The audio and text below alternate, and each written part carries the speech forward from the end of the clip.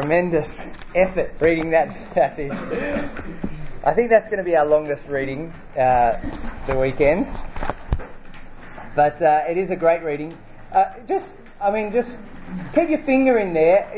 You will have already noticed, those who were here last night, that this weekend we're doing what's called systematic theology, in that we're looking at a theme and we're seeing what the whole Bible has to say on it. So there is a bit of jumping around passages to see what the whole Bible has to say about the end times. But today we're looking at resurrection, and that chapter there is just an amazing summary of what's to come. So as we come to this topic of resurrection, why don't I lead us in a prayer that God will speak to us. Heavenly Father, thank you so much for this promised hope of resurrection. We thank you that Jesus has been raised. And Father, we pray that this morning we'll learn a lot about our own resurrection. And we pray this in Jesus' name. Amen. Well, there was once a man who was lying on his deathbed, and it was a terrible sad situation with his family gathered around and so on, and they were all saying their final farewells and tearful goodbyes and so on. And eventually he was just left lying there on his own. They'd said their goodbyes and they'd all gone off. And he was just left to his own thoughts and his own devices as he lay there. And as he was thinking, suddenly a beautiful smell wafted into the room and into his nostrils. And he could smell it, and his mouth started to water. It was just this wonderful smell that brought back so many memories. And he thought, could it be right? My wife is cooking me my favourite chopped chip biscuits. I love these. She brings them out on special occasions, these chopped chip biscuits. And so with his last strength, he kind of thinks, oh, what a wonderful wife. And he climbs out of his bed and he kind of staggers across the room and out the door and down the stairs. He's just kind of pulling himself across the kitchen floor to the tray of chopped chip biscuits that are sitting up on the bench. And as he kind of, with his last kind of gasp, reaches up to grab a chopped chip biscuit, whack, his wife slaps his hand. They're for the funeral, she says. And so, the way people prepare for death can be vastly different, can't it? But how we prepare for death is very important, actually. I mean, some people just choose to ignore death. Some people laugh about death. Some people try and defy death. I once saw a documentary on Rupert Murdoch, who was, I don't know how old he is now, this great Australian, and he's maybe 80 or something, and he's there doing sit-ups and push-ups, and he says, I don't see why I should have to die. No, he's going to try and defy death and just keep living and living as he keeps his fitness regime off. A lot of people are just very scared of death, and I understand why. But what should our attitude to death be?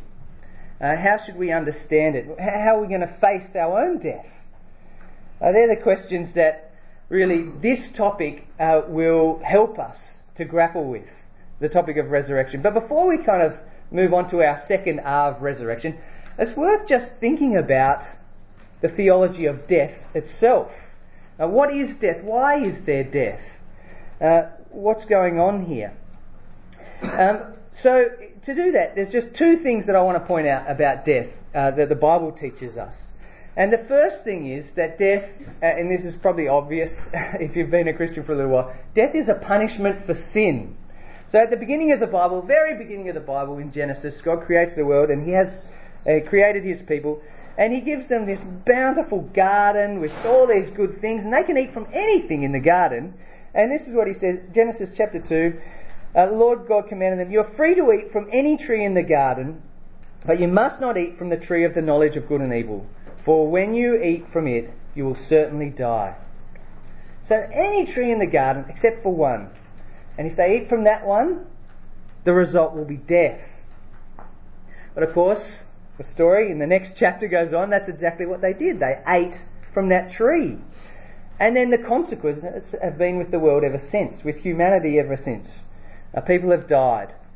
And so, just as a brief summary, Romans 6:23 says, the wages of sin is death. So that's what we earn for our sin. And it reminds us, actually, as we see death in our world, that each of us are sinners. We ought not kid ourselves that we're okay with God, we're fine. Death is supposed to remind us that we ourselves are sinners. And so the chapter just before that, in Romans chapter 5, Paul writes, "Therefore, just as sin entered the world through one man, and death through sin, in this way death came to all men, because all have sinned." That's why death is so universal, because we all rebel against God. And death is a punishment for sin. And that, by the way, is why death is sad. It's a bad thing. If you've ever been touched by death, by someone close to you, it's an awful thing. It rips your heart out. First time someone close to me died was in my first months of university. My grandmother died, and then 2 weeks later a very good friend of mine from school died in a car crash. And it ripped my heart out. The first kind of confrontation with death. And it's very painful because it ought not be, actually. The way God created the world, death shouldn't be here. And so some people say, well, it's just a natural part of life. Well, not originally it wasn't. And so, just as an aside, if you have been touched by death, I want to say it's okay to feel sad. And I think that's natural. Sometimes Christians say, look, if another Christian dies, just rejoice. But I think a bit of you should feel sad, because death itself is sad. And when Jesus' friend died, he wept when his friend Lazarus died. And so it's okay to feel sad at death. A friend of mine who's a minister in a church in Sydney, I think he hit the nail on the head. He has... I don't know if you have a signboard out the front of your church. It's kind of... You do? Ah, good. Okay. He has a signboard out the front of his church to put up little notices, and he's on this main road, and normally they're quirky little sayings, but one time he just decided to put up the sign, "Death sucks," and it hits the nail on the head, doesn't it? It really does. Death is a punishment for sin, and it's painful and it hurts. And so that's one thing about death. But that's not the whole story, actually. And might be a little surprising. Sometimes we miss a point about death, is that it's not only a punishment, it's also a bit of a mercy. Death is a bit of a mercy, because it might sound strange, but it's a mercy because living in a world of sin can be really quite painful. So back in Genesis 3, after the people had sinned, we read this about God's mercy to them. God made them garments of skin for Adam and his wife, and clothed them. And the Lord God said, "Man has now become like one of us, knowing good and evil. He must not be allowed to reach out his hand and take also from the tree of life and eat and live forever." So now that sin's in the world, now that there's all this stuff that's gone wrong with relationships with God, with relationships with other people, it'd be awful to kind of live forever in this world, to just keep on living endlessly. And so, when my friend put that sign up on his notice board at the church, it didn't take long actually for someone to come and graffiti it. They covered it over the death. They put "Life sucks." And they were capturing this truth. Actually, it can be pretty horrible to live in a world of sin.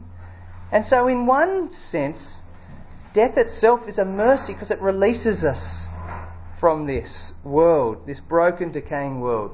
God's numbered our days for a reason, so that we don't have to put up with this pain of broken hearts, don't have to put up with these failing bodies and the sin committed against us, and the sin even committed by us that causes us pain. So that's death. Death is a mercy, and death is a punishment at the same time. But of course, the Bible tells us that God did not let death have the final say. And God himself sought to do something about death. And of course, this is the heart of the Christian message, that Jesus himself died for us. And by his dying, of course, he demonstrates God's love to us. So there's that great verse in Romans 5 that God demonstrated his own love for us in this: while we were still sinners, Christ died for us. So he embraced us with his arms open wide on that cross and showed his love for us. And really that's the essential truth of Christianity, that death, even God has died for us and showed his love for us. So actually on my friend's signboard, just to finish off the story, it so happened that in the dim dark ages, that when people took photos, they used to do it with this kind of camera that had something in it called film. Have any of you ever heard of this thing before? Anyway, there was filming cameras, and you would get your film at the end of taking a few photos, and you'd take it to get processed, and you'd get your prints back. And you'd take it to the chemist. I don't know why they had some monopoly on photography, but you take it to the chemist, and then you get your prints back. But then there was this breakthrough, probably when I was, in primary school or something, that you could get instant photos. Can you believe it? And that would mean you'd take it to the chemist, and then 8 hours later, instantly, you could get your prints back. Anyway, what happened with my friend's church was that the person who'd scribbled out their sign and put "Life Sucks" on the top had taken photos of it, of them doing it with their friends, and then they'd taken it to the chemist, who just so happened to go to the church. And so the chemist kind of got their details, which I don't know about them, whether they were allowed to do this, and they let the minister know. And so he had kind of the name of the person who'd kind of put this statement on his church sign, kind of graffitied his church and put the statement on. And he had to think, well, what should I say? Should I go around to their house? I know their address. And anyway, eventually he just kind of put up a new sign capturing this truth that God demonstrates his own love for us in this, that Christ died for us. And he just said, "God loves you, Jackie." And so all the motorists, "Who's Jackie?" But she would have seen it, because Christ died for her. But of course, Christ didn't stay dead. And that's where that passage that Philippa read begins.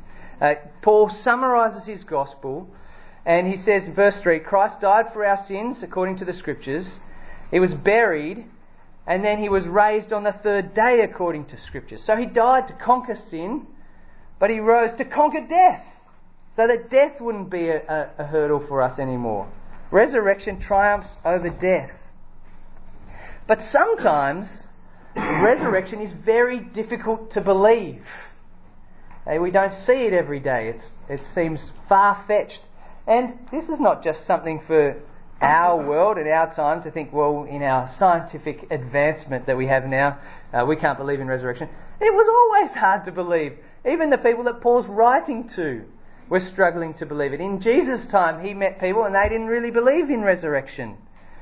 And so you might remember the time Jesus was talking to these people who didn't believe in the resurrection, and they posed this difficult question for him. Let's just say a woman was married to a man who died, and then she had to marry his brother, which was kind of the Jewish system. Then he died, and then he had to marry the brother. This poor unfortunate woman. 7 brothers she has to marry. They say, whose wife will she be at the resurrection? And Jesus says, you guys, you don't believe in the resurrection.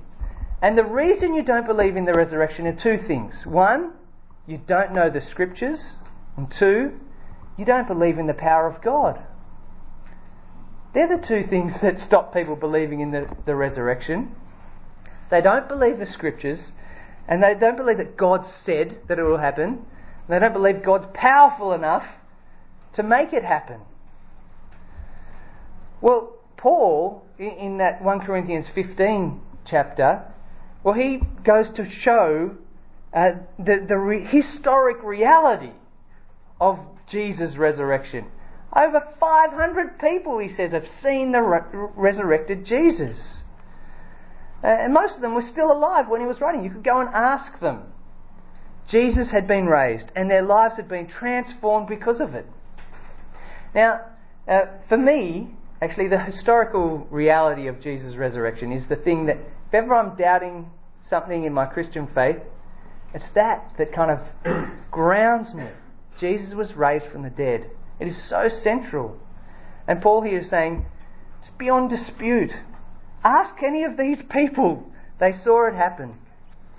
But still, there are these people in the Corinthian church who doubt that then they will be raised, that there will be another resurrection. And so verses 12 to 19, Paul argues from the historical fact of Jesus' resurrection that actually everyone will be raised. He says, verse 12, "Now if Christ is proclaimed as raised from the dead, how can some of you say that there is no resurrection from the dead?" He says. And so Paul argues the case that if there were no resurrection, Christ himself couldn't be raised. But he's already shown that Christ has been raised. And if there was no resurrection, everything else that the church had been teaching and believing kind of falls to pieces. And he says it's not just that we've been deluded. Actually, they're misrepresenting God if there's no resurrection from the dead. It's not just like they've misread some safety instructions, so they're in trouble themselves. It's like they've actually been printing out and sending out false safety instructions. And so everybody else is getting the wrong message. Paul says it's to be pitied above all people if there's no resurrection. But of course, in verse 20, he says, it's all hypothetical actually, but in fact, Christ has been raised from the dead. So, if Christ remains dead, they're still in their sins. He didn't conquer death. But it doesn't matter because Christ has been raised. So, what we were talking about yesterday as we began our weekend away, there you go, I got a message, which is quite... the reason I brought my phone this morning will become apparent, but I wasn't supposed to get a message halfway through. We began talking about inaugurated eschatology, the end times that have begun. And that's exactly what Paul is saying here in 1 Corinthians 15. The resurrection that will happen has begun. The down payment's been made.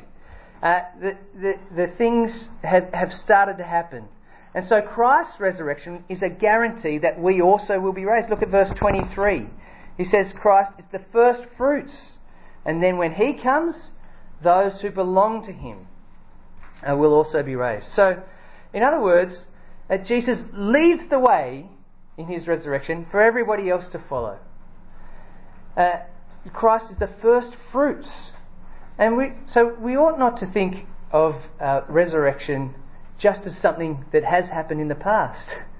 Something that will happen. And who will it happen to? Well, he says to all those who belong to him, but actually, the Bible makes clear resurrection will happen to everyone. It's not just Christians who will be raised. So Jesus was quite clear. He was talking to some people in John's Gospel, and he says, this is John chapter 5, "Do not be amazed at this, for a time is coming when all who are in their graves will hear his voice and come out. Those who have done what is good will rise to life, and those who have done what is evil will rise to be condemned." So all will be raised. Not just Christians, everybody. And then there'll be judgment following that. And so Jesus kind of blazes the trail of resurrection. His resurrection is the first one, and he's like the Pied Piper. Then everybody follows. And you can't not follow when he returns and calls them out of their graves. But then that kind of leads to the next big question of the chapter. What will it be like? What will our resurrection body be like? And it's very difficult to imagine what our resurrection body will be like. It's hard to envisage the future. It'd be good to know the future, wouldn't it? I was reading the Google story, a book that came out a couple of years ago about the founding of Google. And so there were just these kind of guys who were just a few years older than me, grad students in the late 90s, and they were sitting there working on their program, and they're just in their parents' garage or something. They were trying to find somebody who would kind of take their search engine off their hands for them. They'd developed it, it worked perfectly. They just wanted someone like, a big computer company, Yahoo or these other ones, to buy it from them. They weren't asking much, I think $100,000 or something. No one would touch it. No, we don't want that Google stuff.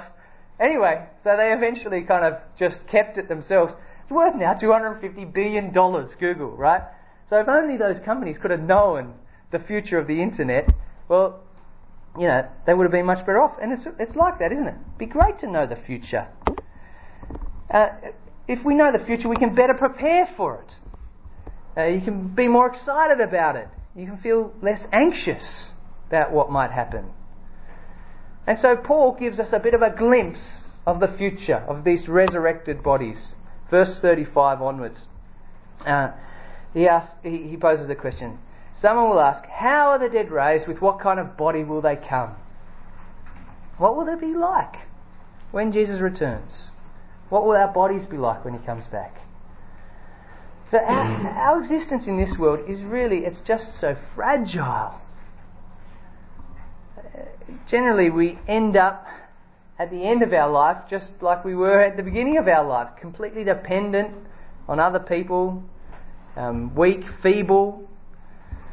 And even if we're at our peak, like you guys are, I can see fine specimens of humanity there. I mean, it doesn't take much, a car accident like my friend, or a vicious strain of bug or something, and life's snuffed out. It's really very fragile. Change of circumstances and life is over without much resistance at all. And so that's the existence that we're used to. These are the bodies that we're used to. But what will it be like for all eternity? Like this? And what about when our bodies start to fail, and that's the last we remember of someone? Our grandma with her, can't remember people's names anymore and stuck to a bed. Is that what she's going to be raised like? Well, this is the question that Paul's answering. And also, the other thing is, what about, I don't know if you've ever wondered this, what about people, we're talking about resurrection, what about people who are cremated, or they're burnt, or they're eaten by crocodiles or something? That probably doesn't happen in England as much. But how are they going to be raised to life? Well, this is what he teaches us, and he gives us 4 illustrations of what it's going to be like, these resurrection bodies. So the first one is that life through death, it needs a different body.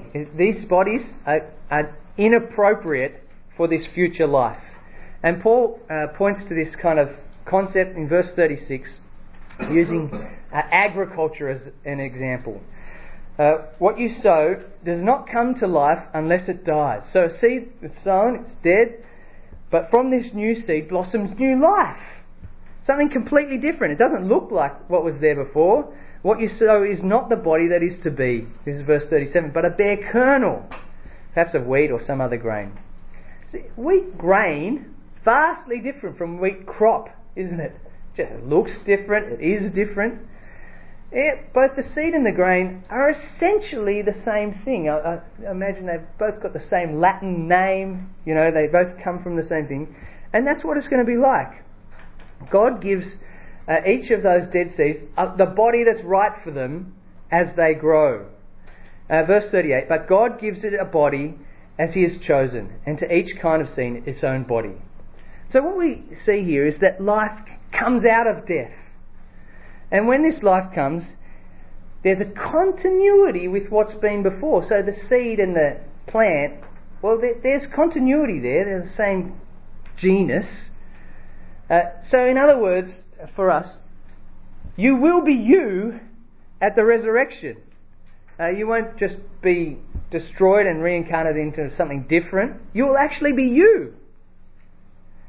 But while there will certainly be continuity, Paul's next point is that there will also be transformation. So it will be you, but you'll be a transformed you.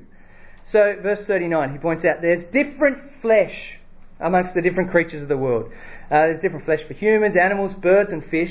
God gives each what's exactly right for their environment that they're in. He's given different flesh to different things according to what they need. And so it shouldn't be a surprise that God can give the right kind of body for the right environment. He'll give us the right body when we're raised. And then the third point is, there are different orders of body even in this creation. This is his point from verse 40 onwards. So there are kind of animal and human bodies, but then there are kind of heavenly bodies, huge masses of planets and so on, there's completely different orders of things, all in God's creation. It's all within His ability, is what He's saying. Verse 40. There are heavenly bodies and earthly bodies, but the glory of the heavenly body is of one kind, and the glory of the earthly body is another. And that shows just the huge scope in terms of God's ability in creating. The sun and the moon, the stars, they're just so remarkably different from kind of what we have here. And yet, with this extraordinary complexity and diversity in the universe, it's the same God who made it all. Now that's what Paul's trying to make. That big, gigantic, atom-smashing furnace called the sun up there, God made that, and He made us. He made little electrons that go around little tiny atoms. Sciencey people will know more than me about this. But, they're just kind of different realms of glory is what Paul calls it. So, human, I weigh about 80 kilograms. The sun weighs 2 trillion kilograms. God made them both. And it's a simple point. God creates things in different orders. And so, the order that we're used to, there'll be a completely new order of glory, if you like, in the resurrection. Just as there's different orders of glory now between us and, the size of the sun, so there'll be different orders in the resurrection. Okay, and then he brings his fourth point, that even in the different order, so in this world of sun and stars and things like that, there's differences. Verse 42. So even the sun differs from the moon. And what he's trying to say here is that even though we'll still be we'll be changed, there'll be differences between us. We're not all just going to morph into the same kind of body. And it kind of goes back to that first point, that you will still be you at the resurrection. So we're not just all going to be clones of each other. All the blokes will be Hugh Jackman and all the girls will be Cameron Diaz. I don't know. No, we'll be different. It'll be interesting and diverse. They're the 4 points that Paul's making there. There used to be an ad on TV that I liked, and there was a guy who grabbed a racing helmet and got on this bike, drove off the back of this ute, and he was riding this little mini bike. And then kind of every couple of seconds, he was in a different vehicle, a little mini car to a big sedan, to a Formula One car, and then to a jet boat. He just kind of went on a river, and then all this, and then he ended up going off a water floor in his, hovercraft or something, and he came up in a hot air balloon, and it just said Honda. And it was an ad, and it was really good, because it was like Honda is responsible for all of these different things. The difference between the Formula One car and the little mini bike, it's marked. It's kind of couldn't be more contrasted. The same company was behind them both. And that's what Paul's saying is that God, He can do much bigger than what we kind of often give Him credit for. We might be feeble and weak, but it doesn't mean that we won't be resurrected gloriously. Same God who made these bodies made the sun. And the best example between the continuity and the discontinuity is to look at Jesus. Remember the accounts of Jesus' resurrected body? People touched Him. He ate food. He had scars. So there's continuity. But at the same time, people had trouble recognising Him. Kind of go into rooms with locked doors. I don't know how, but there was something kind of amazing and different and glorious about this resurrected Jesus. Physically resurrected, but continuous with what had gone on before. And so that's kind of the point of that middle part of 1 Corinthians 15. And then the next few verses show us about this transformation. Or perhaps a better way to put it is upgrade. And this is where my trusty phone came in. Now, once upon a time, this Motorola, can you believe, have you ever seen something like this? This used to be the pinnacle of technological advancement. A flip-top lid, right? But now it's so old. It's tragic, really. I walk along and people look at me like I'm kind of crazy carrying this old thing around. It's heavy and it doesn't have internet and so on. And it's like when we get our new bodies, it'll be an upgrade, right? My iPhone 5 or something. But it's an upgrade because I'm going to keep all my phone numbers, all of those things you can transfer onto the new model. The difference is that the iPhone 5 will be superseded. Our new bodies won't be. Okay, the illustration falls down. The new body won't wear out like a phone or computer or whatever. And that's what Paul is saying, verse 42 onwards. What's sown perishable is raised imperishable. What's sown in dishonour is raised in glory. Sown in weakness is raised in power. What's sown a natural body is raised a spiritual body. So, if there's a natural body, there's also a spiritual body. What he's saying is our body will be different from our new body. But our body will be far, far better in our new body. That's what he's saying. So one of my favourite verses in the Bible is in Philippians chapter 3. And Paul's talking about the Philippians. There was this Roman colony and they're very proud of that they were Roman citizens. And Paul's teaching them and he says, you might be proud of being a Roman citizen. But he says this in verse 20, our citizenship is in heaven, and we eagerly await a Saviour from there, the Lord Jesus Christ, who by the power that enables him to bring everything under his control, he will transform our lowly bodies so that it'll be like his glorious body. Now, I don't know about you, but so I'm in my early 30s. Someone was asking me about sport last night. I got to the point playing rugby where it would take me till Thursday to kind of stop limping after the game on Saturday. Right? That was in my mid-20s. I had to give up. And so even at my age, the sore back starts to creep in and so on and so forth.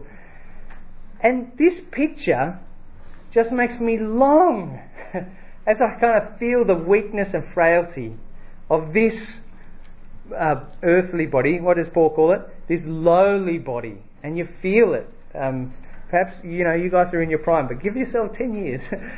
You feel it. But Paul's saying he will transform our lowly bodies to be like his glorious body. What great news that is. What great news for us. Jesus will come back, and at that moment, everything will be different. Our resurrected body will be marvellous. And it's going to be like putting on a new outfit in the morning, a new change of clothes, just like that. We'll have this new, immortal, imperishable body that God has already prepared for us. So that's going to happen when Jesus returns. Okay? He'll call people out of the grave, they'll be raised. But what about when people die? That's a good question, isn't it? What happens to people when they die? Now, they will be raised when Jesus returns, but what about in between?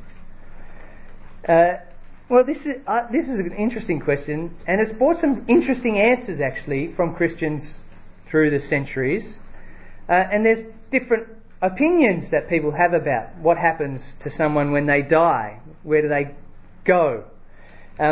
Perhaps when you die, you kind of enter this non-temporal state. So it's just time doesn't matter anymore, and so you die, and then Jesus has returned. So time stops.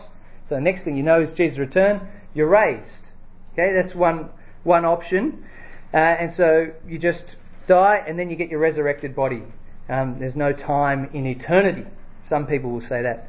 Another option, which is kind of a variety on this, is that it's just like being asleep. I don't know how you slept last night, but some people say that when you die, it's just like being asleep until Jesus returns. And kind of there's some biblical warrant for this. So in our chapter that we just read, 1 Corinthians 15, Paul calls people who have died those who have fallen asleep. And he does the same thing in 1 Thessalonians about those who have fallen asleep. And so perhaps it's like you go to sleep until resurrection day. But there is an alternative, and I think this is really where the Bible takes us. And that's that your spirit or your soul goes somewhere while your body is left behind to rot or burn or be crocodile food, whatever it is. Your soul goes somewhere else. Now, what I'm not talking about is what the Roman Catholic Church teaches, which is the doctrine of purgatory, where you go somewhere and you can earn your salvation in that place. You work off the sins that you've accrued in this life. There's no biblical foundation for that actually at all. In fact, if you remember Jesus' parable of the rich man and Lazarus, so they both die, and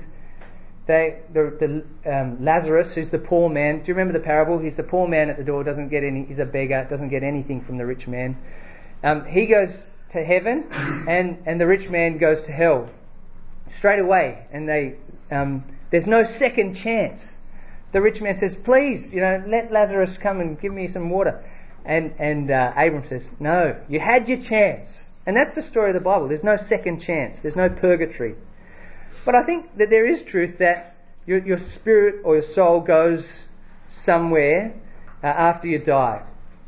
An intermediate state, we could call it. So I'll just point to a few passages that indicate this for me. First, there's that parable that I was just telling you about. And obviously it has limitations in that the guy in hell can talk to the guy in heaven and ask him to do things like that. But I think it does indicate that when you die, you go somewhere. And the second, perhaps more important point is what Paul says in the book of Philippians, chapter 1. And he's talking about the dilemma he faces. He's stuck there in prison.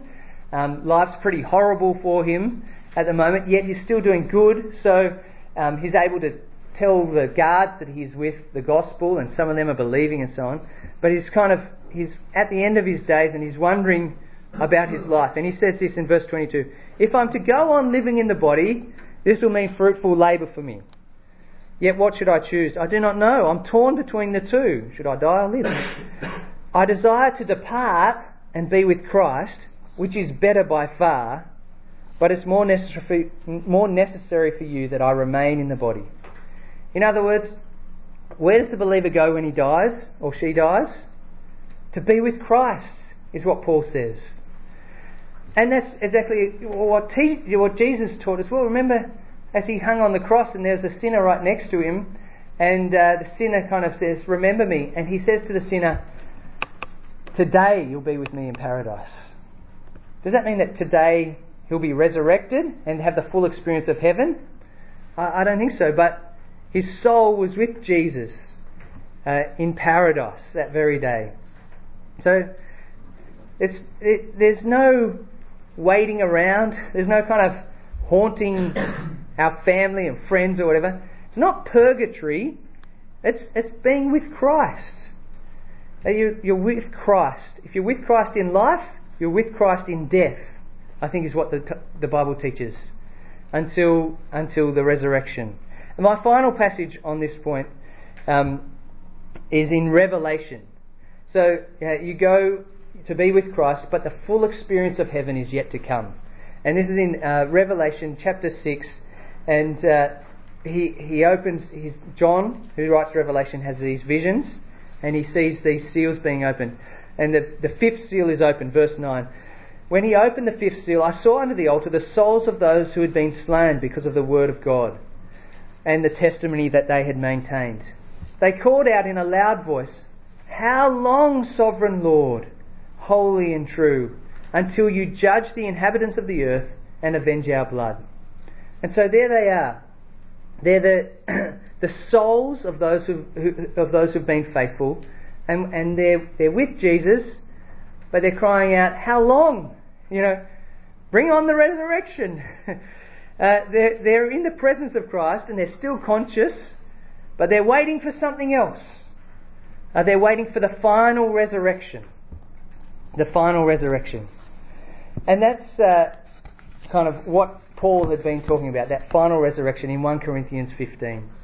And so if we just go back to that passage and we come kind of full circle on where we've been in this talk, what does this resurrection mean for how we approach death? Well, the last few verses, I think, of this chapter are just such a comfort for us. Verses 54 to 56. This is what God's rescue plan for the world. What happens because of resurrection? Death is swallowed up in victory. Oh death, where is your victory? Oh death, where is your sting? And we began by thinking about the blight on humanity that death is. It's painful. It hurts people. There's a real sting to death. But resurrection actually removes that sting. It takes it away. It reverses that pain. And the apparent victory that death has is taken away because of resurrection.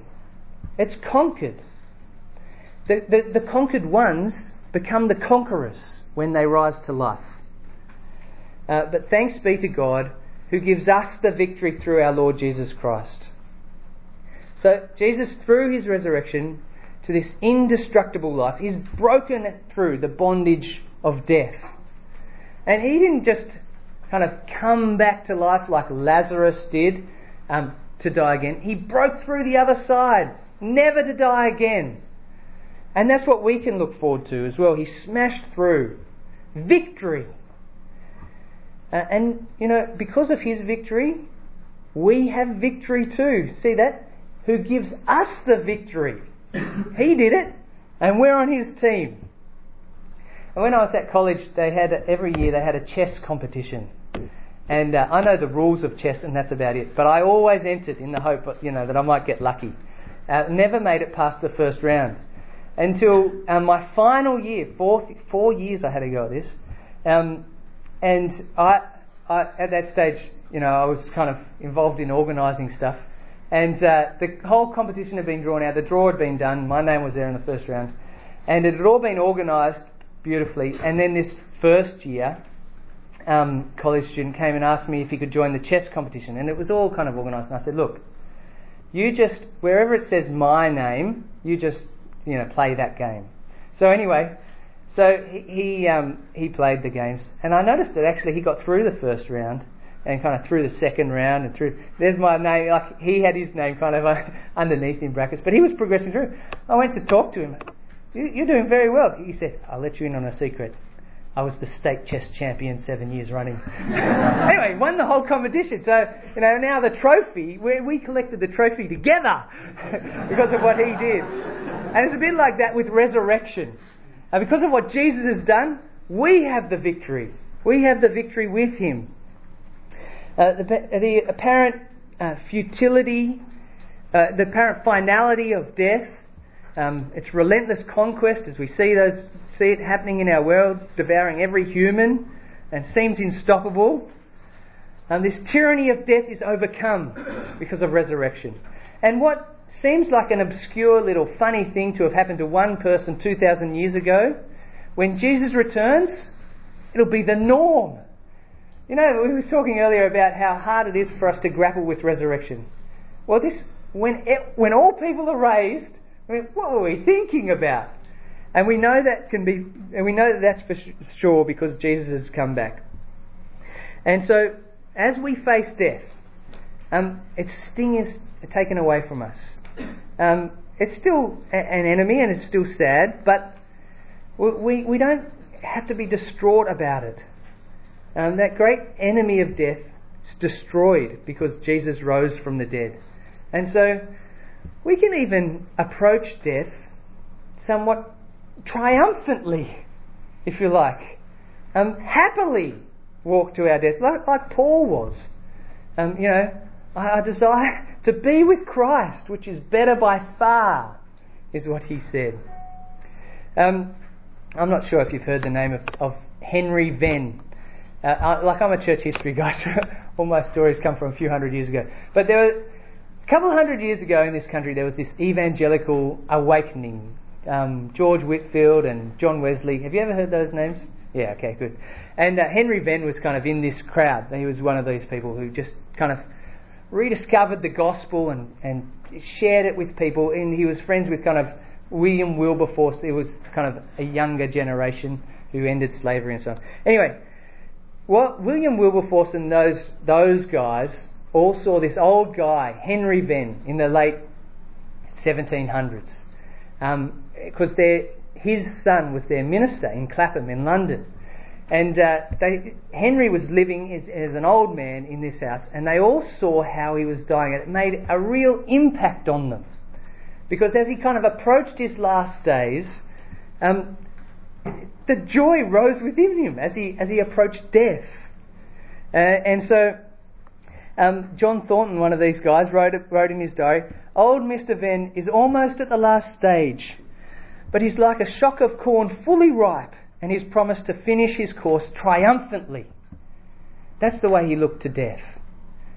Triumphantly, because of Jesus' resurrection. And the story goes that when the doctor came to see old Henry Venn there in his bed and came out and said, look, he's got just a few more hours to live or something like this. But when Henry Venn heard the news, he got so excited that he lived for a whole other fortnight at the prospect of his death. But that's the way it can be for us too. Because of Jesus' resurrection, because of the certainty of our own resurrection, well, death has lost its sting. The pain is taken away, and we can look forward to this thing which is just so much better. Well, let's pray that we'll do that in our lives. Heavenly Father, we do thank you so much for Jesus' resurrection, for the fact that because he has defeated death, we can be certain that we will too, that we have the victory through him, through his work for us. And Father, we pray that that perspective will shape the way that we live our lives, the way that we think about our own death. And Father, we pray that you might fill us with confidence and assurance in the hope of your resurrection that you've promised for us. And we pray this in Jesus' name. Amen.